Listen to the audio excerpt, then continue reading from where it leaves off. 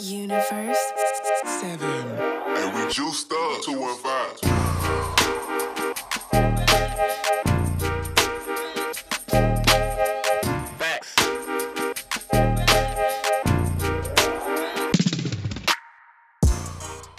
Hey, what's going on? Hope you're having a good one. We're here in episode number 226 of the General Fitness Company Cast, aka TR Expert Talks, as I like to always call it. Anyways, today we're going to be talking a little differently. We're going to be talking about, there's a lot of things I want to talk about. First of all, we have a little slightly different intro as you hear, trying to play around with some different things, get some different sounds. It's funny because I was thinking about this. I'm a consistent person, but I like to have a little bit of change. Just randomly, sometimes serendipity. It's an interesting thing, serendipity. But randomly, I decided I normally like to take a lunch break at a certain time. And yesterday, or not yesterday, was it yesterday? Well, I don't remember. All my days run together now. But anyways, recently, I had somebody drop by, one of my clients' daughters. And actually, I've known this family forever. I've been training different family members for over a decade in this family, and one of them has done some really interesting things. Actually, all of them have done some really amazing things in life, but one of them has had a really interesting spiritual change in their life. They had an interesting spiritual change, and we had a little talk. We actually we wouldn't go on the record with it because, sometimes we just talk on the record, sometimes we talk off the record. It's just how life goes, right? But it was interesting because she had mentioned to me this app called the Pattern, and it's based on numerology. And say what you will about that woo-woo type stuff. I find that there's stuff that's been around for a while. While it may not always be completely true, it might have at least a kernel of truth in it. So I like to pay attention to those things that kind of lay on the fringe, because if they've been around for a while, there's something in there that is keeping people around. There's something that must be true about it.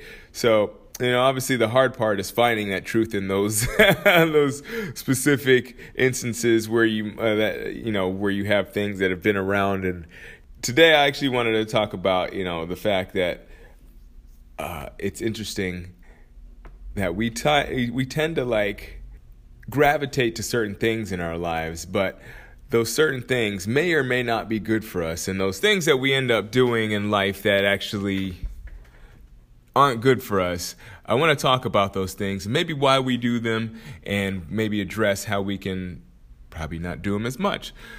All right, so anyways, let's go ahead and get this episode underway. Episode number 226 of the TR Expert Talks. Why do you do what you do? Let go!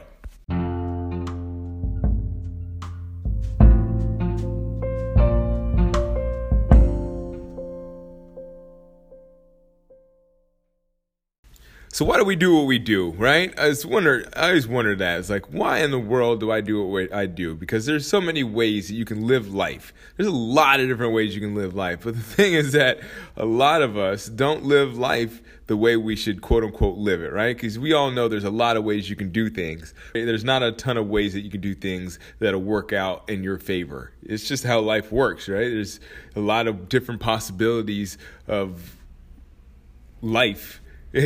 Life actually in general. I was just watching something about Jeff Bezos the other day, and he was talking about how he wants to use that Blue Origin company, I think that's what it's called, this Blue Origin company, to make humanity go into different planets. And he was talking about how it's very difficult to live on different planets.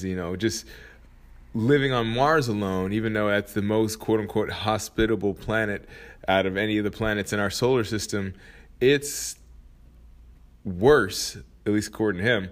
He said it's worse to live on Mars than living on the peak of Mount Everest. And you can imagine that living on the peak of Mount Everest is not very pleasant. So living on Mars is definitely not something that we probably want to be doing anytime soon, at least until we can figure out a few things with our technology and maybe advance humanity a little bit further in the future. But as I was saying, I was thinking about why we do the things we do, and I was reading this book by this guy named Will Durant. Now, he's a famous writer and historian, philosopher, sociologist, if you will, but he's a lot of modern day philosophy comes from the branches of his original thoughts about the history of civilization and how we came to be who we are nowadays. There's a specific part that I found interesting about the about society, and he had a commentary on intelligence in this book. And what he said was very interesting. It was almost eye-opening to me. He's like, there's a difference between, over time people have kind of thought about intelligence, and he brought up an interesting thing where he says, we have smart people that can keep themselves alive. That's one aspect of intelligence. Can you keep yourself alive? But there's even further depth of intelligence if you want to go down this rabbit hole of intelligence. And in that depth of intelligence, you can find that we can not only see like what will help you stay alive, but you can also see what will help you be quote unquote happier in the future. And I've talked about this before. You have to think about yourself as not only you in the past, not only you right now, but also you in the future. So you have to think of yourself as a community, because essentially it's not just you right now. It's not you 5 seconds ago. It's not you 5 seconds in the future. It's a multitude of you. So essentially you are a community upon yourself. So intelligence is not only being able to think for yourself, but also thinking for that community that spans over time, and being able to make the right decisions, whether it be through sacrifice, maybe whether it be through bravery, whether it be through abstaining from certain emotions, certain actions. But true intelligence is a matter of, according to Will Durant, is a matter of you doing the best thing, not only to obviously make sure you survive, but also to make sure that you're happy. And the reason why we make these decisions the way we do is because we first act on our instinct to survive. And secondly, we act on our instinct to be happy. And our brain isn't really wired to be happy. And that's why we run into these issues, is that, we want to be happy, but the brain is so hardwired for survival that happiness often comes at a cost of the brain just going on autopilot and being in survival mode. And what I mean by that is just like, say for instance, you talk about like bad habits that you've acquired over time. Now, those bad habits, no matter how much you might want to get rid of them, you can't get rid of them. And the reason for that is, as I said, your brain wants to conserve as much thought power as possible. And this is another gentleman, a very intelligent gentleman. His name is Charlie Munger. He's Warren Buffett's business partner, but he's talked about the 25 cognitive biases, and these are essentially the 25 things that fool our brain into making incorrect decisions in the moment, or if you want to call it the moment, it would be the moment, but they're obviously the results of those decisions would span into the future. But through these 25 cognitive biases, he talks about that specific thing where we have the limited brain power, and what we want to do, instead of doing what's right for us in the moment, we do, or excuse me, not in the moment, but doing what's right for us overall for our well-being, we most of the time do what's right for right now, because the brain doesn't want to burn a bunch of energy. The brain is already using, even though it's, I think, 2% of your body mass, I guess, whatever it is, depending on how big you are, but 2% of your overall body, it accounts for 40% of the energy expenditure. So you think about like your brain, it's already doing so much. So because it has to conserve energy, or else you die because you don't have enough energy to support your brain, you end up kind of going on autopilot in a lot of decisions that you make throughout the day. So that's why I say first comes survival, second comes happiness. That's why you're not hardwired for happiness, because otherwise, if you're hardwired for happiness, you're going to constantly be seeking happiness and you're going to kill yourself. That's essentially what someone that's hooked on opiates or hooked on dopamine inducing drugs. If you're addicted to dopamine, if you're addicted to quote unquote happiness, like with cocaine or methamphetamines, well, then you're going to die because your body is going to start seeking happiness over survival. So you have to live that dichotomy of like, abstaining from certain actions, abstaining from certain thoughts, suppressing certain thoughts. Maybe not suppressing is not the right word, but you get what I'm saying. You have to actually think about these things over that span of time. And you have to think that your brain is not really going to be the thing that's going to help serve you to make those correct decisions all the time, especially if you introduce something that's not going to help you in the future, like something like smoking or a bad habit of drinking, or, maybe you've done whatever. You can think of a billion bad habits. As I said beforehand, you can think of a million ways to live your life. There's only a few that actually serve you in the future.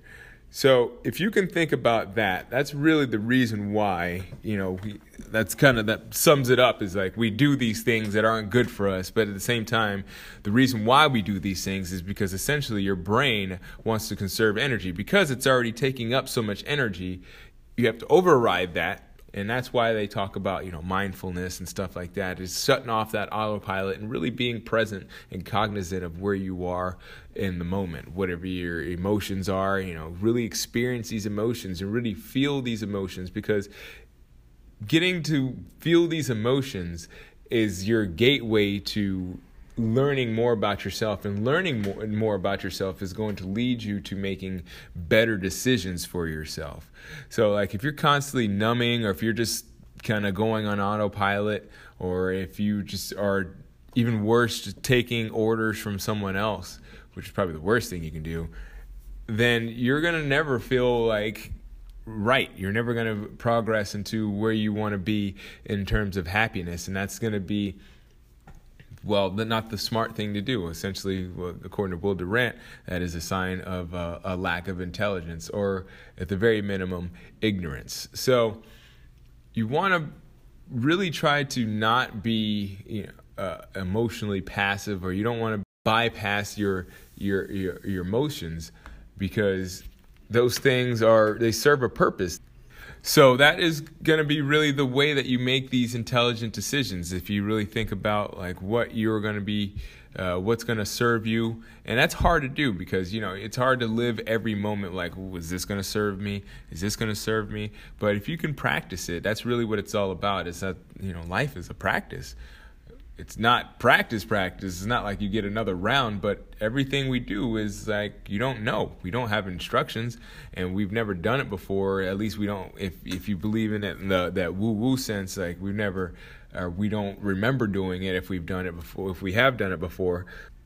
So what we want to learn from this is that essentially the brain is one thing. It's definitely something that's going to help you with survival. It's going to help you live as long as you can in the moment. It's going to help you not make those decisions that are going to instantaneously kill you.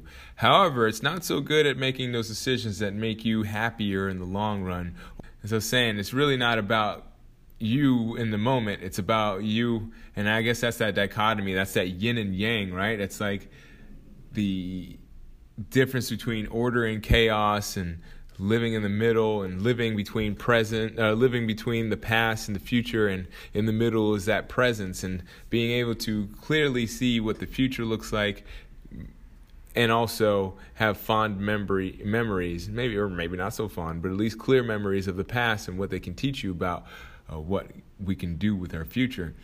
So essentially, it's like along that linear path of the way we see time, and the way we experience life, because we don't know how time is.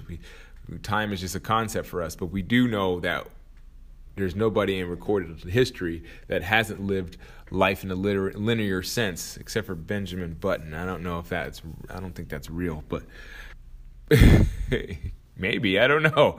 I really don't know that one. So you're more than welcome to get back to me on that one, and you're more than welcome to correct me if there is somebody that has lived backwards in that sense. But the point I'm making here is that there is a fine line in between the past and the future, And that's called the present. And in that present, if we can keep that past and keep that future moving along these certain lines, and we don't stray too far in the past and with our mind, if we don't stray too far in the future in our mind, then we can live a happy present, because we're going to not only take care of ourselves, but we're also going to take care of what's to come and what has already happened. So that's what I just want you to consider today. Why we do what we do? Well, it's essentially because we want to save energy in our brain, and the only way we can do something about that is by being present. I'll talk to you in a little bit. I actually have a little mini commercial that I put in here. We've re-recorded the commercial, so feel free to take a listen to it. Really good for you if you've been thinking about recording your own podcast. All right, I'll catch you on the other side.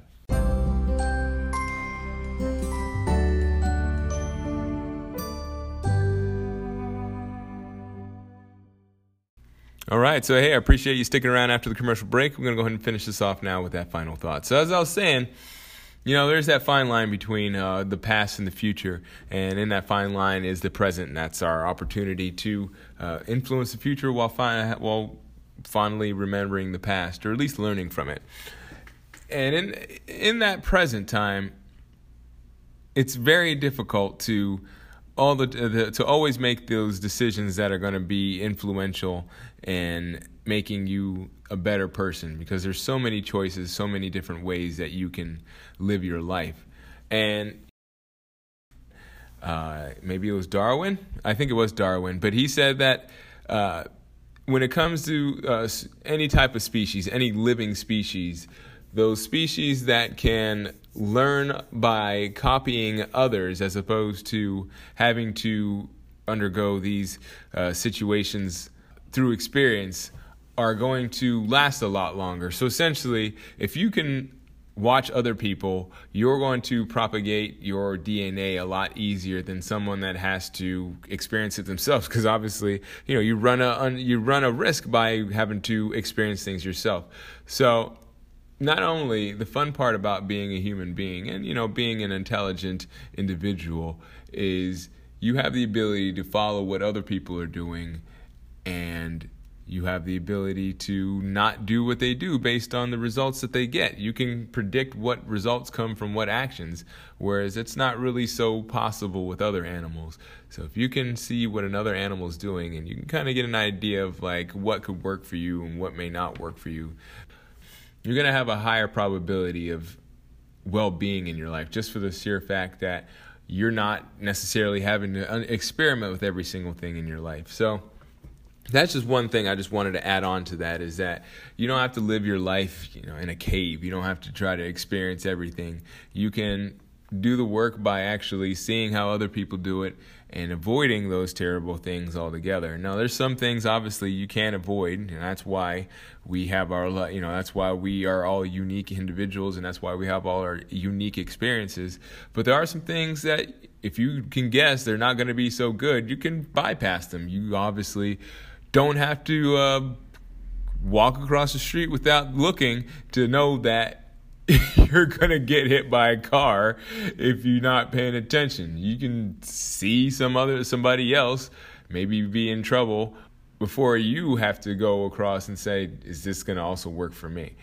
So that's just one thing, like I said, is very important that a lot of people, I think, are missing when it comes to that journey through life, or when it comes to actually reaching their levels of enlightenment or well-being, at least, is that they feel like they have to experience everything. They have to have the experience of being a doer, and you don't always have to do everything. You don't have to fail at everything to learn from it. There's a lot of times where you could just see somebody else's failures and learn from that too. Abraham Lincoln said, I've learned something from everyone, even if it's something that you don't want to do. So take it from Abraham Lincoln. He was a pretty good guy from what I hear. You don't have to fail a million times to realize that something is not going to work for you. You don't even have to fail once. You could just see that that whatever action might have been catastrophic for someone else, and you just may need to see it once, and that's it. So feel free to find some mentors. Feel free to go out there and read books and just really be observant. Find out what's going on in the world. Don't just live on autopilot. All right, so that's what I have for you today. I really appreciate you listening whenever you're listening. Hey, don't forget to subscribe to this podcast. I would really appreciate it if you did that. And as always, keep good company.